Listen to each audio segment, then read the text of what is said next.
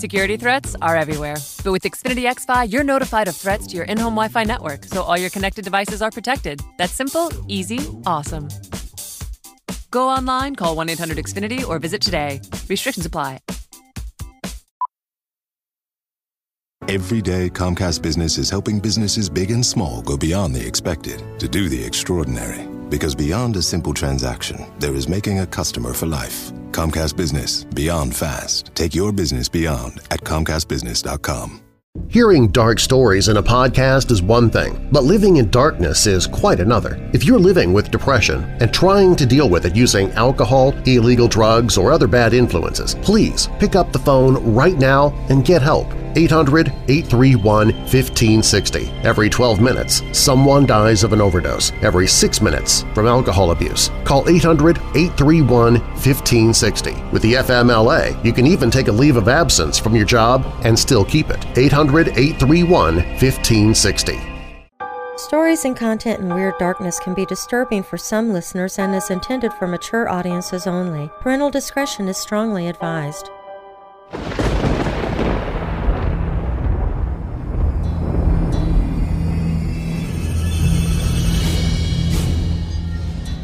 Welcome, Weirdos! I'm Darren Marlar, and this is Weird Darkness and Creepypasta Thursday. Here you'll find... Here's an honest question. How are you supposed to know what to do with your money? Very few of us are exposed to meaningful advice on how to manage our finances. Even fewer have the means to get professional financial guidance. Betterment is a platform that was built to do something radical, to give accessible financial advice that puts you first. If you're like most Americans, your money is probably sitting in a savings account, likely earning you next to nothing. Maybe you have an investment account that you're not really sure what to do with. Betterment can help you make sense of what to do with your money. Investing involves risk, but you don't have to know the ins and the outs of the stock market to start investing for your future. Betterment's technology will put your money to work choosing the stocks and strategies that are right for you, because we know you have other things to do. Betterment's platform can even provide guidance on what financial goals make sense for you. Give your money a new home with Betterment, peace of mind included. Download the Betterment app today. That's BETTERMENT for the betterment of you. Stories of the paranormal, supernatural, legends, lore, mysterious, macabre, unsolved, and unexplained. If you have a dark tale for me to tell, fact or fiction, you can share it with me at WeirdDarkness.com. And if you're new here, be sure to subscribe so you don't miss a single episode. In this episode of Weird Darkness, I have 2 creepypasta stories that I really enjoyed narrating. We're going to begin with a story from Dr. Elsewhere called Diversion. A quick note of warning before we begin. This episode does have some strong language, so you might want to keep young ears away from this particular episode. No F-bombs or anything, but enough that I thought maybe I should warn you. Now, bolt your doors, lock your windows, turn off your lights, grab your MyPillow, and come with me into the Weird Darkness.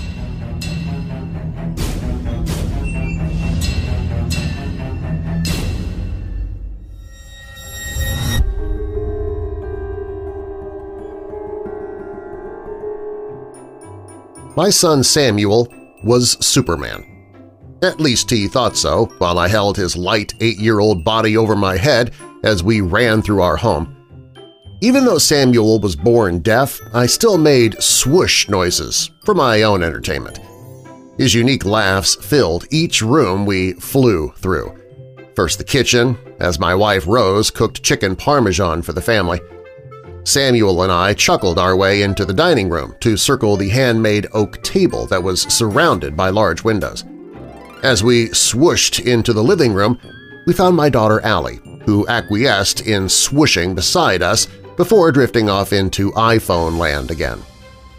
I assumed she was finally over her ex, since her usual pout was replaced with a smile. Teenage hormones baffle me.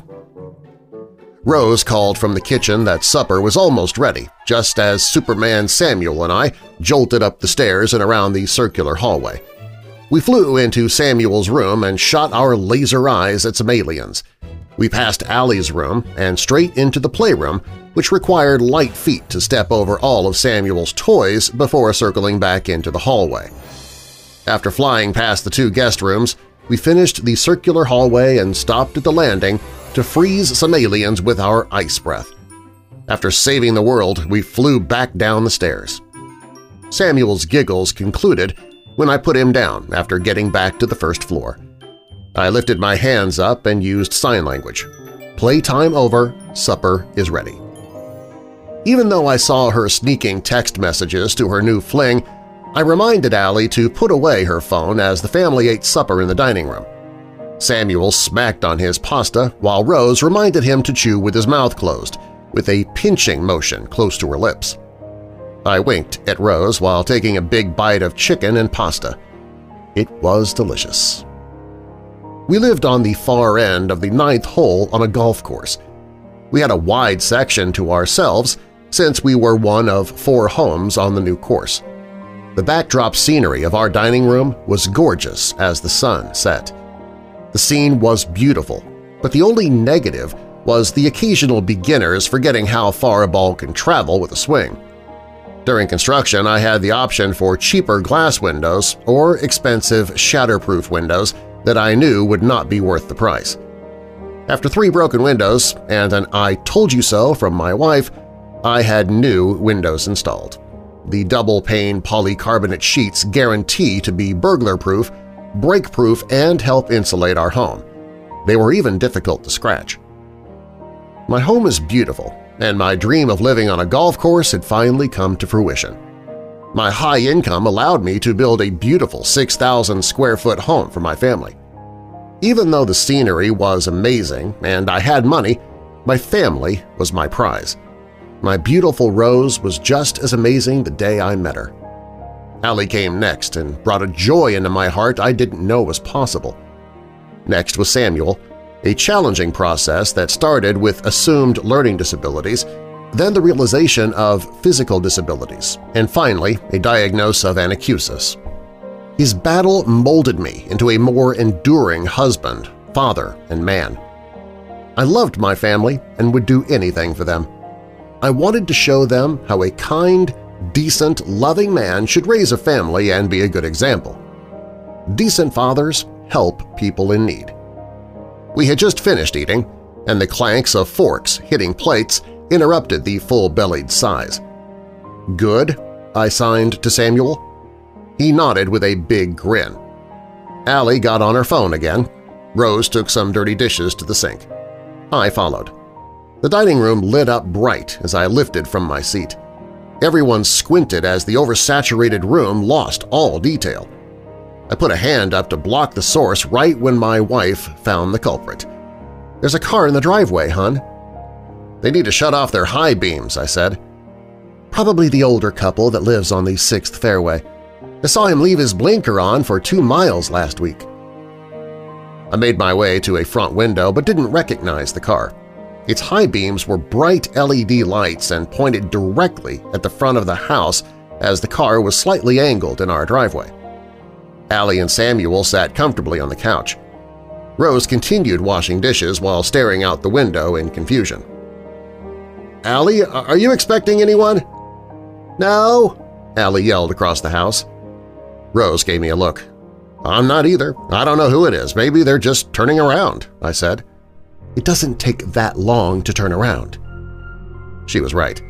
The lights penetrating the house seemed intentional, but there was no point in getting angry. There could be a dozen reasons why someone would stop in a driveway, maybe even an emergency. Decent fathers help people in need. "Give it back!" Allie's screams ripped through the house as she chased Samuel upstairs. With Allie's phone in hand, thieving Samuel scurried up the stairs with Allie and Rose close behind. "Samuel, stop bugging your sister!" Rose yelled. Not for Samuel to hear, but so Allie knew her mother was on her side. I smirked, knowing they may chase him all night, but quickly turned my attention back to the odd scene unfolding outside. My family's steps thudded up the stairs and around the 2nd floor while I kept peering out at our unknown guest. I recognized the brand as Nissan, but could tell by the low body clearance the vehicle had been tuned for racing. Curiosity overcame my reluctance, and soon I found myself outside. I cautiously approached the vehicle, but grew nervous when I saw the tinted windows. With the sun gone, I had zero visibility of the passenger or passengers. I approached the driver's door and tapped on the glass, fully expecting a gun to emerge. Instead, there was nothing. The low hum of the coffee can-sized exhaust pipe revealed the running engine, so I knocked harder. Still no answer. "Hey," I announced, "what's the problem?" I slammed the underside of my fist on the window loudly. Annoyed, I pulled the door open to see who was being a stubborn asshole. To my dismay, no one was in the car. The keys were still in the ignition, the lights were switched to bright, and the radio LEDs cast the driverless interior into a blue haze. Not sure what to do, I looked around in the cup holder and door side panels for any identifying clues, but came up empty. I looked around the exterior of the car for any clues. The license plate showed the car was registered in our area. The car had a few scratches and dents, but nothing that would be considered damage from a wreck. I glanced down the driveway, then made my way up to the front yard, then finally to the car trying to find anything that would make sense of the situation. I heard a faint click that brought my attention back to my home. The only person I saw was Samuel in the second-story window getting scolded by my wife, with Allie happily grinning behind her. I started walking back inside to call the police. Something about the situation unsettled my nerves. At that point, I didn't care about being a decent man, I just wanted to follow my gut. My gut should have spoken up sooner. I almost slammed my face into the front door when it didn't open. I tried twisting the knob several more times, wondering how the hell I locked myself outside. I reached into my pockets but remembered I didn't carry my phone or keys with me outside. I put my hand into a fist to knock loud enough for Rose to hear, but stopped when I heard a faint tapping. Through the kitchen window stood a demon holding a knife. It was staring at me. Its head was slightly cocked to the side. It took me a few seconds to notice it wasn't a real face, but a terrifying paintball mask being worn by an intruder inside my home. Judging by the intruder's height and body type, it was a male. He tapped on the window again with the knife, making sure to get my full attention. He cocked his head to the other side, tilted the knife back and forth to catch the moonlight, then disappeared into the darkness of my living room. My God, my family! My first instinct was to kick the door down or bust a window. I wanted to get my Rose, Allie, and Samuel as quickly as possible, but I stopped myself. My locks were too strong for a kick from me, and the windows were shatterproof. My only available actions would cause noise and bring my family's attention to downstairs. Closer to the living room, closer to the knife-wielding intruder who locked me out of my own damn house. What was I to do? I had no phone, no keys. My home was locked tight. My nearest neighbors could call police, but my quarter-mile run would leave my family helpless and unaware. I thought about shouting, but that would identify what room my family was in. I had no answers. I felt helpless. Until I saw Samuel, oblivious to the situation, gleefully wave to me from the second-story window. "Get Mom now," I signed. "Why?" Samuel signed back. "Get Mom now." My look of terror must have been obvious. He disappeared briefly before Rose came to the window. "Intruder inside. I am locked out. You and children escape through window now," I quickly signed to my wife. Her smile faded when she realized I was serious. "Do not speak. Keep kids quiet. Climb out now," I continued. She lifted the window up and fidgeted with the corner mechanism. I saw her wave Allie and Samuel closer, even though I couldn't see them from my position. Rose positioned herself to gain leverage, but I could tell by her constant glances away from the window she was scared of being found. She proceeded to maneuver the locking mechanism around by pushing and pulling until her unsuccessful attempts reminded me of something. I forgot to take the child-proofing locks off the window in Samuel's room. What was supposed to be a temporary safety measure was keeping my family from safety. I watched my wife struggle to find a way to open the window as I panicked outside, unable to help her. A few turns of a screwdriver would remove the locks, but the nearest screwdriver would be downstairs. Frustration had built up with Rose, and the tears started dropping down her cheeks. The combination of remaining silent and using force was a battle she was losing. Samuel and Allie got closer to her as they began understanding the weight of the situation. I dashed back to the kitchen window, but saw nothing. I ran across the front porch to sneak a look through our large dining room windows. From that position, I saw the intruder calmly walk out of our master bedroom. His calm demeanor left a stain on what I prayed was the reason for his intrusion. A simple burglar who stole a few pieces of jewelry then left. Nothing more than a quick robbery to make a few bucks. Plenty of open jewelry was in the room he just left, so I focused on what he was stealing. My heart sank when I saw he wasn't stealing anything. He passed my wallet on the nightstand, yet he left it alone. This man was not after valuables. He was after souls. As a grim reminder, the moonlight caught the metal blade one last time before its carrier disappeared toward the stairs. Possible solutions flooded my mind, but each one was met with giving away my family's position. The maniac had almost reached the stairs when I decided to create a diversion of my own. I ran to a spot in the yard so my wife could see and began signing. "Leave lights on in Samuel's room. Close door and lock behind you. Run to playroom, no lights. Diversion. Go now." Rose understood and wiped her cheek. Allie and Samuel's face was beside Rose's as they each pieced together what was making their mother so frantic. By then, all three of them had been crying. I couldn't tell if they were being loud, but I hoped to God not. "Go, now!" I signed to all three of them. They left my sight. My veins funneled acid into my heart. My adrenaline pumped my muscles into potential storms, but it was useless. I had to use wit, not might. I did my best to slow my breathing and tried to come up with a plan if they didn't make it unnoticed to the playroom. What if I heard screaming? What if I heard my family begging for my help? What would I do? What could I do? As terror fueled my legs, I ran to the adjacent side with the playroom windows and discovered Rose, wide-eyed, waiting for new instructions. Thank God they made it. She covered her mouth to keep from crying loudly when she spotted me. "Now what?" she signed. Plan worked. Sneak downstairs, fast and quiet, now. I motioned to her before she disappeared into the darkness. I snuck to my previous position just as the intruder busted through Samuel's bedroom door. The intruder paced around the empty room, checking hiding spots. I couldn't see every spot he checked, but since the light was on, I could see that it was buying us time.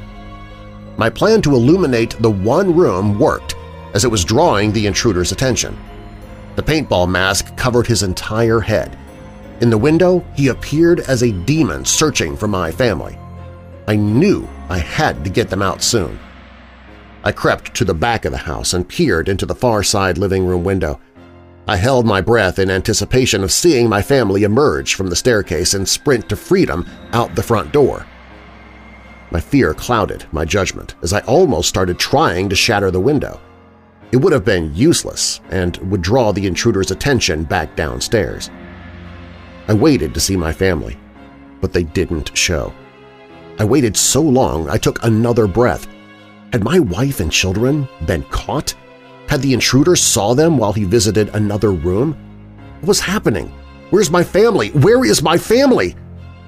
Suddenly, Rose turned to the banister corner with Samuel straddled over her shoulder. Allie was right behind them. Rose eyed the front door, but as Allie stepped off the last step, she stumbled into a nearby table, sending two picture frames hurling to the floor. I couldn't hear anything, but judging by Rose's reaction, it was loud. Everyone looked for me in the surrounding windows, but no one looked behind them. Rose and Allie's face shot upstairs. Too far from the front door, they grabbed Samuel and sprinted into the nearest room. The master bedroom's darkness swallowed them just as I saw the mask-wearing maniac arrive downstairs. He began to investigate the broken frames, then started cutting on every light switch he saw. His little game was finished. His patience had run out. He started with the foyer, then made his way to the dining room. In his frustration, he pulled the curtains off their rods and smashed a few pieces of pottery. In any other situation, I would have smirked at how frustrated the son of a bitch was, but my family was still inside. It was only a matter of time before he searched the master bedroom again. I ran into our exterior closet and removed the fuses for the house. All the electricity went out. My family knew the layout of the house. The intruder didn't. Hoping the darkness would give my family an advantage, I returned to my spot in the far side living room window and watched as a demonic silhouette looked behind curtains, closet doors, and appliances for his souls. He punched on walls. He cut into furniture. He flung the television into a wall. He was getting angry. On his way to the pantry, his knife shined brightly for some reason. Why can I still see him so vividly? What light is catching the blade? The moon was barely out tonight. The intruder's car. Although I shut our house electricity off, the high beams from the intruder's car still cast light into the front of our home. I sprinted around to the front yard, threw open the driver door, and flipped the lights off. Complete darkness followed. The exhaust hummed. The humming reminded me of when Samuel was very young. He hummed constantly. Our objections and demands for him to stop were ignored. It was one of the first signs we noticed of his condition. During that time, Allie was in middle school and tried out for the cheerleading team. Rose had just finished her first year of online courses. It was a hectic time. Stress was so constant in my life that panic attacks even happened in the shower. However, the tough times are the ones that shaped me as a husband and father. It reinforced my love for my family and how, no matter the situation, I was responsible to protect them. I was outside, helpless, while my family was in a pitch-black chamber waiting for the Grim Reaper. I knew I had to do something. The veil of darkness could only work so long. The back door was far away from the master bedroom but closer than the front door. I wondered if I could get the intruder's attention long enough, would my family be able to sneak out? I ran to the front door and knocked loudly. "Hey, asshole!" I yelled. "My family already escaped! They just ran to get help!" A barely visible polycarbonate demon face appeared in the window. He showed me the knife. I noticed his shoulders were moving up and down heavily. He was exhausted. "Hey, asshole! Everyone's outside! If you want to fight, come out here and fight like a man!" The intruder tilted his head down before the mask lit up bright blue. He pulled a phone from his pocket and closer to his head before tapping on it lightly. Then he turned his gaze into the house. Another blue light penetrated the darkness from the master bedroom. Allie's phone. The intruder sprinted away as I saw him disappear towards the light, towards my family. He called my bluff. I threw my shoulder into the front door as hard as I could while screaming for him to stop. Tears poured down my cheeks as I threw a pot into the window, trying unsuccessfully to reach my family. My knuckles bloodied from the force of me trying to enter my own home to save them. My fingernails bent backward as I clawed at the door hinges. "My Samuel! My Allie! My Rose!" 3 silhouettes popped up from behind the kitchen counter. Rose scurried around the kitchen cabinets with Samuel and Allie close behind. Although barely visible, I could see their outlines zip around the living room furniture and reach the front door.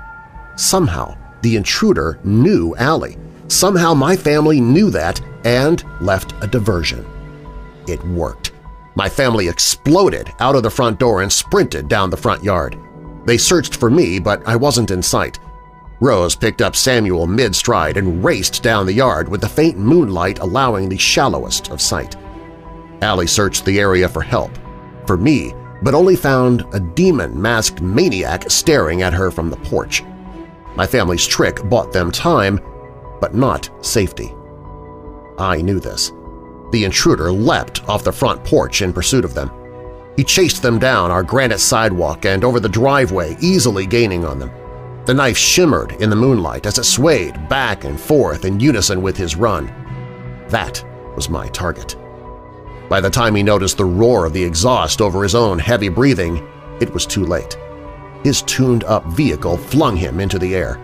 From inside the car, I could hear his bones snap as I ran him over a second time, then a third, then a fourth. I jumped out of the car and returned to my family. We didn't stop running until we made it to our neighbor's house to call police. Everyone was shaking, cold and in shock. Allie wasn't even crying. I kissed Rose and thanked her for her bravery. I hugged Allie while Samuel cried into my shoulder for an hour, even though the area was covered with police. "You're safe now. You're safe now. I love you," I signed to my son. It took a few days for the police to piece together everything. The intruder was Patrick Egston, an ex-boyfriend of Allie's. He'd been threatening suicide for over 3 months after their breakup, but she refused to tell anyone, thinking that he would move on. Instead of moving on, he changed his plans. When Allie got her phone back from Samuel that night, she had a message from Patrick saying, "I'm here. What happens next is your fault." During the incident, Allie explained to Rose the intruder was her ex-boyfriend. After hearing him destroy the house in frustration, they expected him to call Allie's phone, so they increased her phone volume, left it on the bed, and set up the diversion. Of course, Samuel was terrified because he couldn't hear anything. Rose had to keep her hands over his lips most of the time to prevent giving away their position. The police assumed Patrick was going to kill Allie, possibly our whole family, then himself. Patrick's diversion worked to get him in the house. But thank God our diversions got him back out.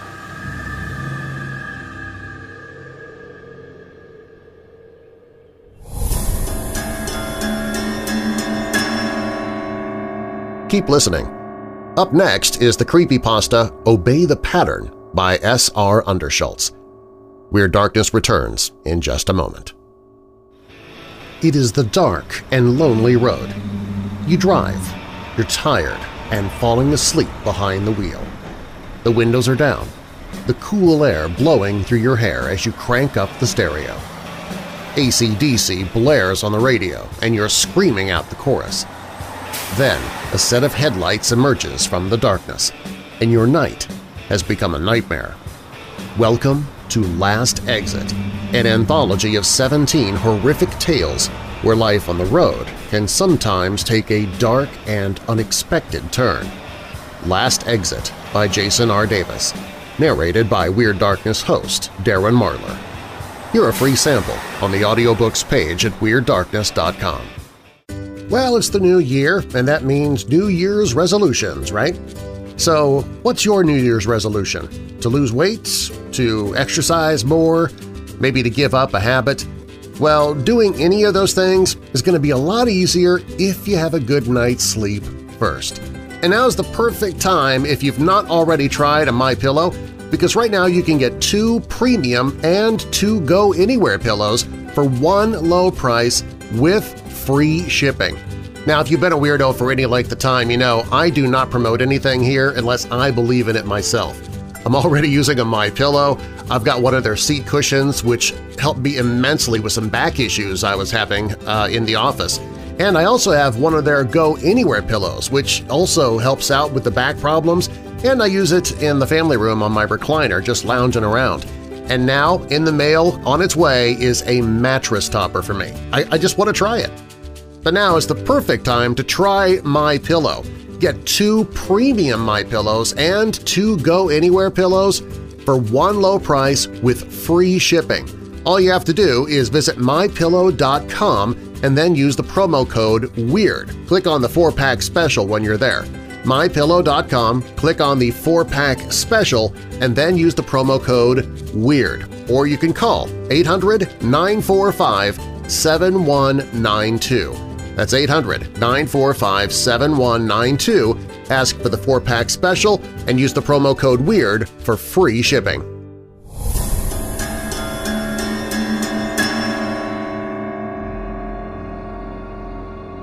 I'm writing this while I still have control of my body. There needs to be a record of what's happening to me, so if it happens to you, at least you'll know you're not alone. I can't explain what's going on. I can't offer any answers, but I can give you this warning. Obey the pattern. If it comes, whatever the pattern tells you, do it, or you'll end up like me. It began one morning. My eyes opened to the sound of my alarm. The sun hadn't risen yet. I tried to hit snooze, but my body didn't cooperate. Instead, I sat up and swung off the covers. Instinctually, I tried to shut my eyes and rub them, but my hands wouldn't obey. My eyelids wouldn't obey. At once, by the volition of some alien will, my body hopped out of bed and walked to the kitchen. Am I sleepwalking? My body flicked on the lights and proceeded to make coffee. I watched my hands maneuver the grinder, the jar of beans, the kettle, as if watching a silent cooking show shot in first person. The tumbling crunch of the grinder cut the stillness. My eyes stared out the window.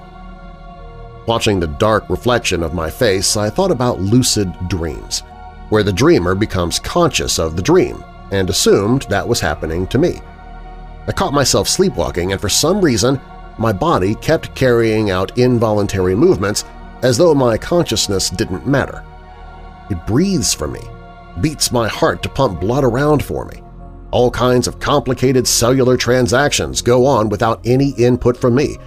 In fact, within me there exists a complete biological economy running smooth as clockwork.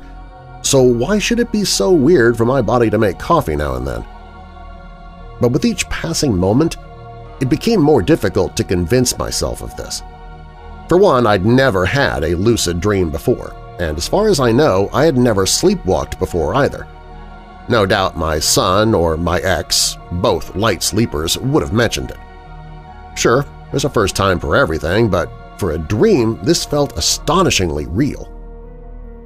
At the breakfast counter, my body ate a hot bowl of porridge, sipped coffee, and read the morning news on my phone. A spoonful of gray sludge slid into my mouth for my teeth to chew. My tongue dislodged a sticky lump and swallowed. This sensation struck me as too odd, too surreal, and I began to panic. But I couldn't scream. Desperate, I attempted to will myself awake, yelling "Wake up!" in my head, as if trying to force a balloon to pop by filling it with loud thoughts. Ignoring me, my body showered and shaved. As my hands scraped a razor across my face, I searched my eyes for clues. Clues for what, I don't know. Signs of something strange maybe, a signal this wasn't real. My familiar reflection stared back at me, expressionless and vacant, reminding me of what a plain-looking guy I am. Mr. Normal. No especially unique features of any kind. An office worker haircut, neat, tidy, boring, like the rest of me. Not tall, not short, not handsome but not ugly, always in the middle. Middle summed me up. Middle-aged, middle management, middle class. Dressed for work, my body got in the car and drove beneath an overcast sky to the concrete government records building my colleagues and I call the bunker. Walking through the maze of cubicles hung with fluorescent lights, the kind that sucked the juice from your eyeballs, my body said hello to everyone, sat at the desk in my office, and began working. As it worked, I remained imprisoned, unable to do anything but watch data created and edited by my possessed hands. Into my ears came the click-clack of typing as my nose drew in the suffocating smell of humid, musty air. During our 10 o'clock coffee break, Allison, one of my staff, laid out a tray of chocolate cupcakes she had baked the night before. The first Wednesday of the month. What kind of dream would recreate Allison's cupcake day? God, even my dreams are boring. But this is too real to be a dream and too strange to be real.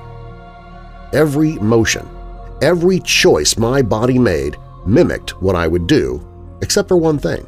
It spent the day without slacking off. The amount of work it got done was astounding. not deviating onto social media or random websites like I did. When we got home, my body prepared noodles and fried vegetables, sat down in front of the couch and watched garbage TV until I fell asleep, exhausted. The next morning, I flexed my fingers, watching them move before my eyes like little aliens. So it was just a crazy lucid dream after all. I rose from the couch, went to the mirror and felt my face. The sensation made me smile, but my elation was immediately erased by a single corrosive thought. What if yesterday was real? I checked the date on my phone. Wait, what day was yesterday? I couldn't remember. I must have been so discombobulated by the dream, I forgot. There's got to be a way to check if yesterday really happened. And then it struck. Allison's cupcakes. "Is Allison in yet?" I called no one in particular as I rushed into the bunker. A few shook their heads. I paced my office and checked my phone every few seconds until, finally, the bunker door opened and Allison's voice traveled over the cubicles, greeting everyone. She hadn't even put her bag down when I commandeered her to my office. "So sorry I'm late," she stepped in. I motioned for her to shut the door. She swung it closed, deliberately averting her gaze from mine. Damn cat got out. I had to chase it 2 blocks with a broom. She forced a smile. "I don't care that you're late." She turned to me, her sheepishness unchanged. "I need to ask you something." My heart rate climbed. "Those chocolate cupcakes you brought in yesterday, do you have the recipe?" "Oh, you liked them," she smiled. "I don't use a recipe, it's all up here." She touched a fingernail to her head. The blood drained from my face. Her eyes widened. "I can write it down." I shook my head. "No, that's… are you okay?" I nodded. "That'll be all." Dumbstruck, Allison left my office, and as soon as she closed the door, I fell to my knees and gripped my head in my hands. What happened to me? I pulled my hair until it hurt. Once I composed myself, I told my staff I wasn't feeling well and took the rest of the day off. I couldn't focus, couldn't think. I searched my symptoms online, but no condition described what was happening to me. Nothing except insanity. As I sat at home in front of my computer, mind blank, my hands suddenly moved on their own. My right hand grabbed the mouse, opened a new document, and they both started typing.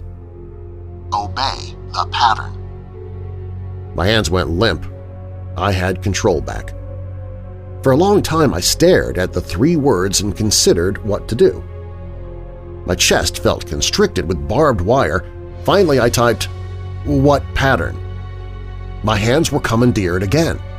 "Each day you will go to work, come home, watch TV, eat, and go to bed. You will not deviate from this pattern. Allowances will be made for grocery shopping, gas, and other necessities for survival, but no more. If you don't obey the pattern, I will take time away from you." How much time? "As much as necessary." What do I do on weekends?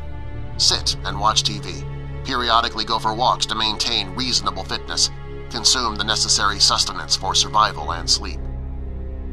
Why are you doing this? "Because the pattern must be obeyed." Why?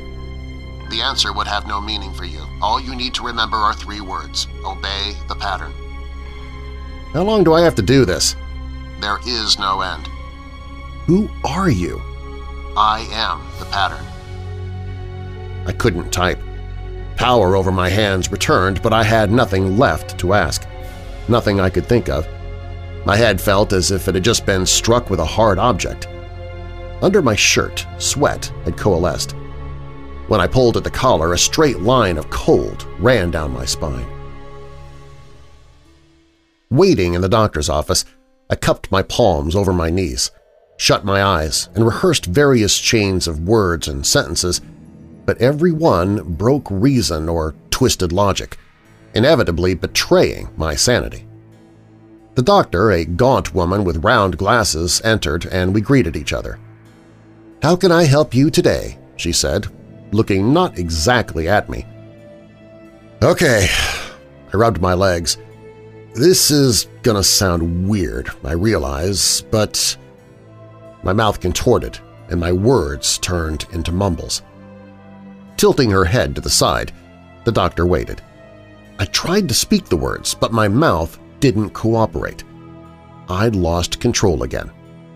My body coughed a fake cough and then said, sorry, I'm actually fine. I'm wasting your time. I have to go. My body got up. No, I thought. That wasn't me. Please help me. It's not me. Conjuring willpower from deep inside, I attempted to speak, to shout for help, but the pattern had taken over and decided to leave the room. The doctor asked something and my body shut the door, cutting her off, and we exited the building. Hurried, the pattern took me to work. Why are you doing this? I thought. Casually, it greeted Allison and my other colleagues with a broad smile. The traffic today, it said, twirling into my office like a jackass. Who the hell do you think you are? My mind screamed. Give my body back right now! Ignoring me, my body carried out the day as normal, even despite my internal screams, my mental cries, my deluge of derogatory insults and violent threats. At the end of the day, apparently satisfied with its work, it bid goodbye to the remaining staff and went home to repeat the same pattern of healthy eating and TV watching as before. The pattern didn't relinquish control. Another day went by. Then another. A toxic thought poisoned my mind. What if it never returns control? If I could have cried, I would have. The days passed hour after hour, minute after minute, second after second. It became excruciating, not only because of my imprisonment, but the sheer boredom of viewing my life being lived. God, my life sucks, I thought, as another round of data entry, bland food, bad TV, and banal small talk passed by. The monotony of my job and the depressing state of my life hit me with full force. My body went home to no one. Nothing was waiting for me except the TV, which I sat in front of ad nauseum. My life accumulates to nothing, I realized. I have nothing. No one would notice if I ever got my body back. At that moment, in the corner of my eye, out of focus, I caught a framed photograph of my son and I on the sideboard. It provided an interval of happiness amidst the misery. Waking to the sensation of my head turning to the side, I opened my mouth and made a long, incoherent sound. Wait, I did that, I thought. I have control. Rolling out of bed, I ran up and down the hall, jumping and hollering.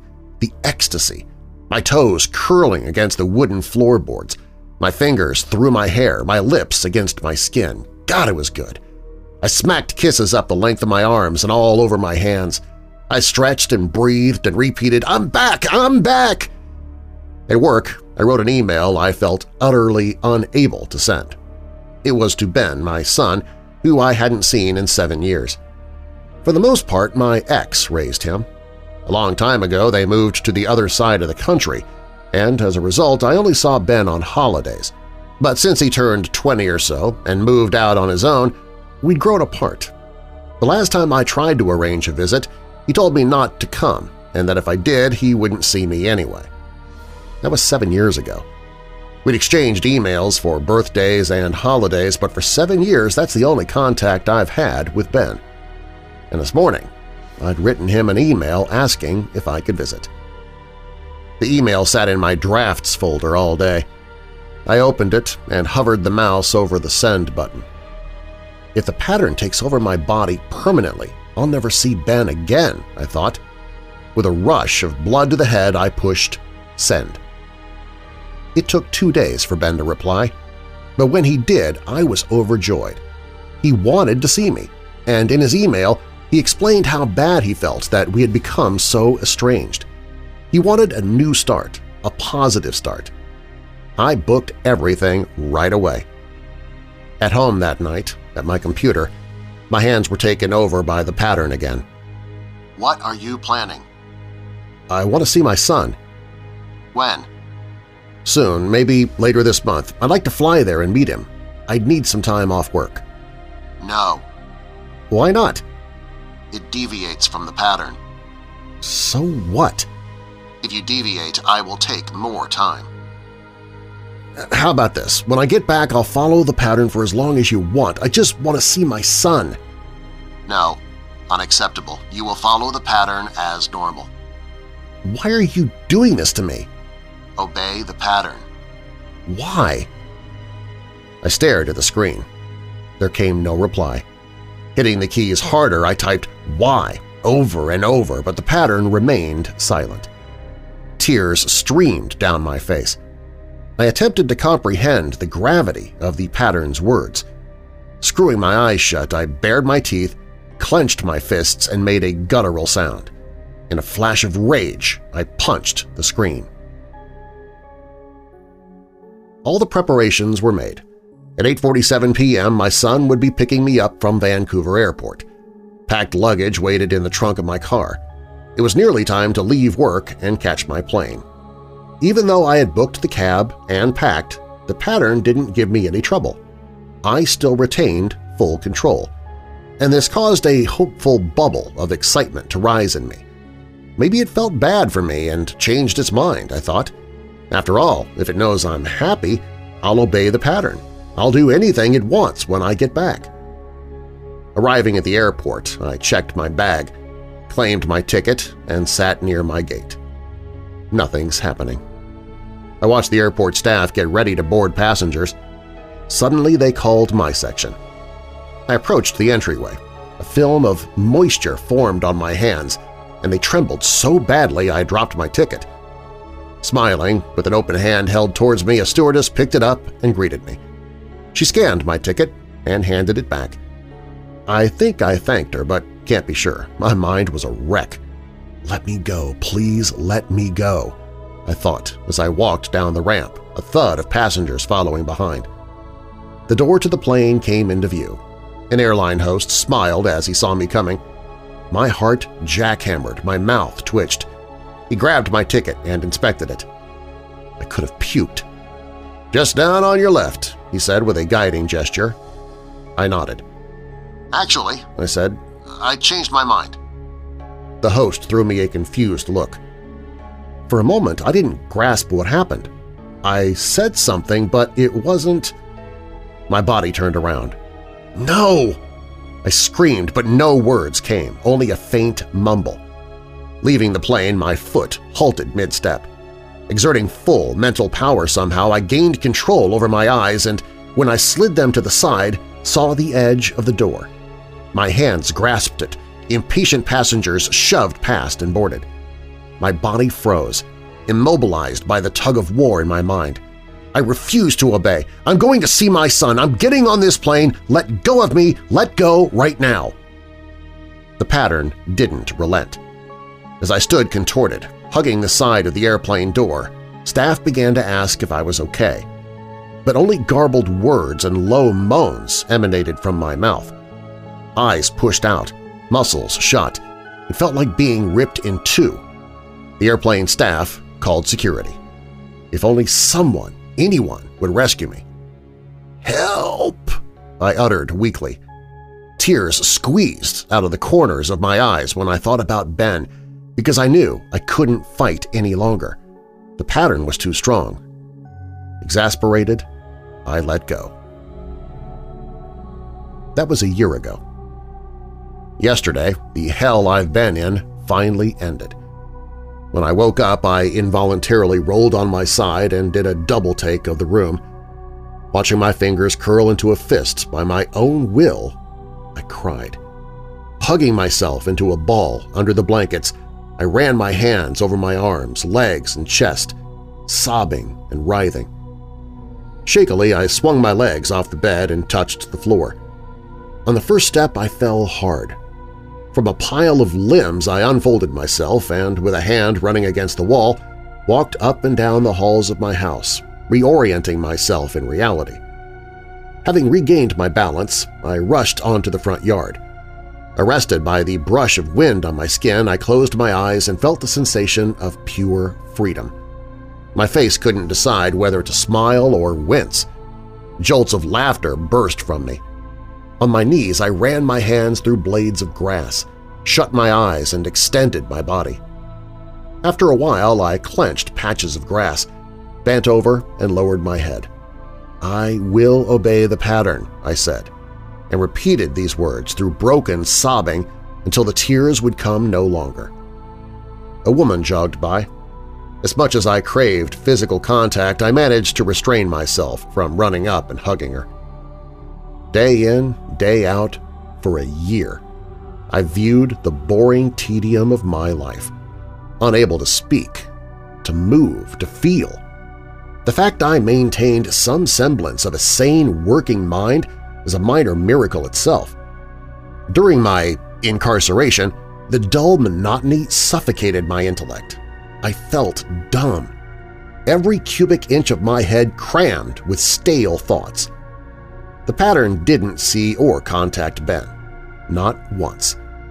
An image of him standing at the airport waiting for me to emerge from the plane never left my thoughts. He'll probably never speak to me again. I'll probably never see him again. The pattern won't allow it. Now I have nothing. This morning, back inside the bunker, I sat at my desk, stewing over everything that had happened and contemplated the rest of my life. A dangerous idea took hold in my mind. I called Alice into my office. She greeted me as I shut the door behind her. I took a seat behind my desk and looked her in the eyes with an intense seriousness. "If I told you something about me, something very strange, will you promise not to judge?" Silence prevailed, and her face transformed from welcoming to expressionless. I decided to keep talking. "Something's happening to me that I can't explain. I might be killed just for telling you this." A wave of nausea hit. "For the past year, my body has been possessed. Something called the pattern took control of me. Why is the pattern letting me tell her this?" I searched Allison's face for understanding, but there was none. She continued to look through me as if staring at the wall behind me. I feel like very soon I'm going to lose my mind. Before that happens, I wanted to tell someone, anyone. You don't have to believe me, it doesn't matter. I'll be punished for this, probably for the rest of my life, but at least you know, at least someone knows." Still, Allison's face remained totally dispassionate. "Do you believe me? Haven't you noticed something off about me during the past year?" More silence. "Please say something." A shiver went up my spine and shook my whole body. Allison got up from her chair, turned, and walked to the door. I got up. "Do you believe me? Don't you have anything to say?" Opening the door, Allison, with her head turned toward me, looked at me and said in a low voice, "Obey the pattern." She shut the door behind her.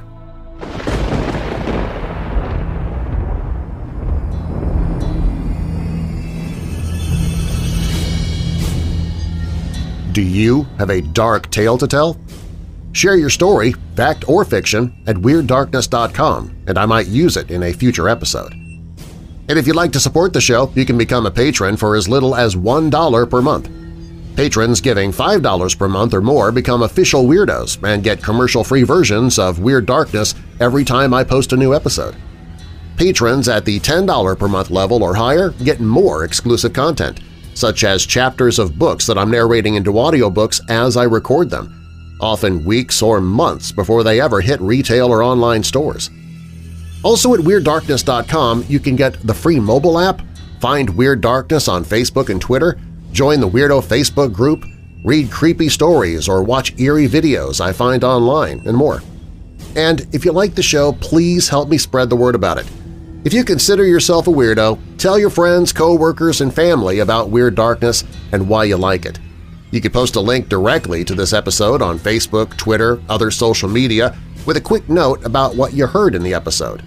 Text or email your contacts about the show, too. A recommendation from a loved one or a friend to listen to a podcast that's very powerful, more than you could possibly know. And while you're listening to the podcast, why don't you take a moment and leave a rating and review I might read your comments here in the podcast. BooBaby34 left an Apple Podcast review saying, "Wonderful! I love this podcast, one of the best." Catfish Reaper left a review saying, "This is truly an awesome podcast. They post a new episode daily, so I don't have to wait weeks for a new episode. Darren is a great storyteller and he really draws you in. I really like how he always ends with a scripture to give you a little light when you come out of the darkness." If you want to email me, you can do that at darren@weirddarkness.com.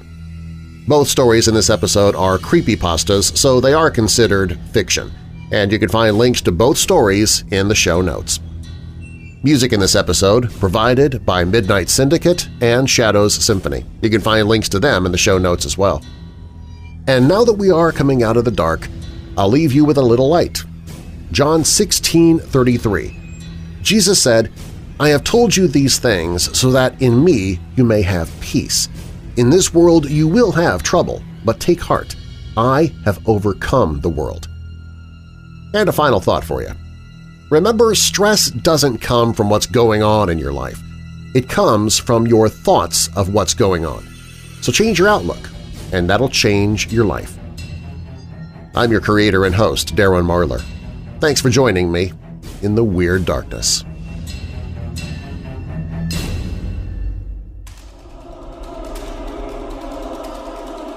The Lord of the Elements wants to change reality.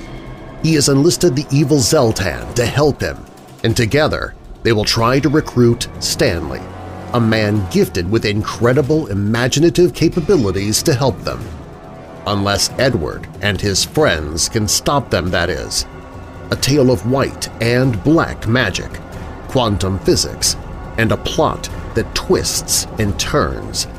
If you like science fiction, fantasy, and horror, you'll love The Last Observer, a magic battle for reality by G. Michael Vasey.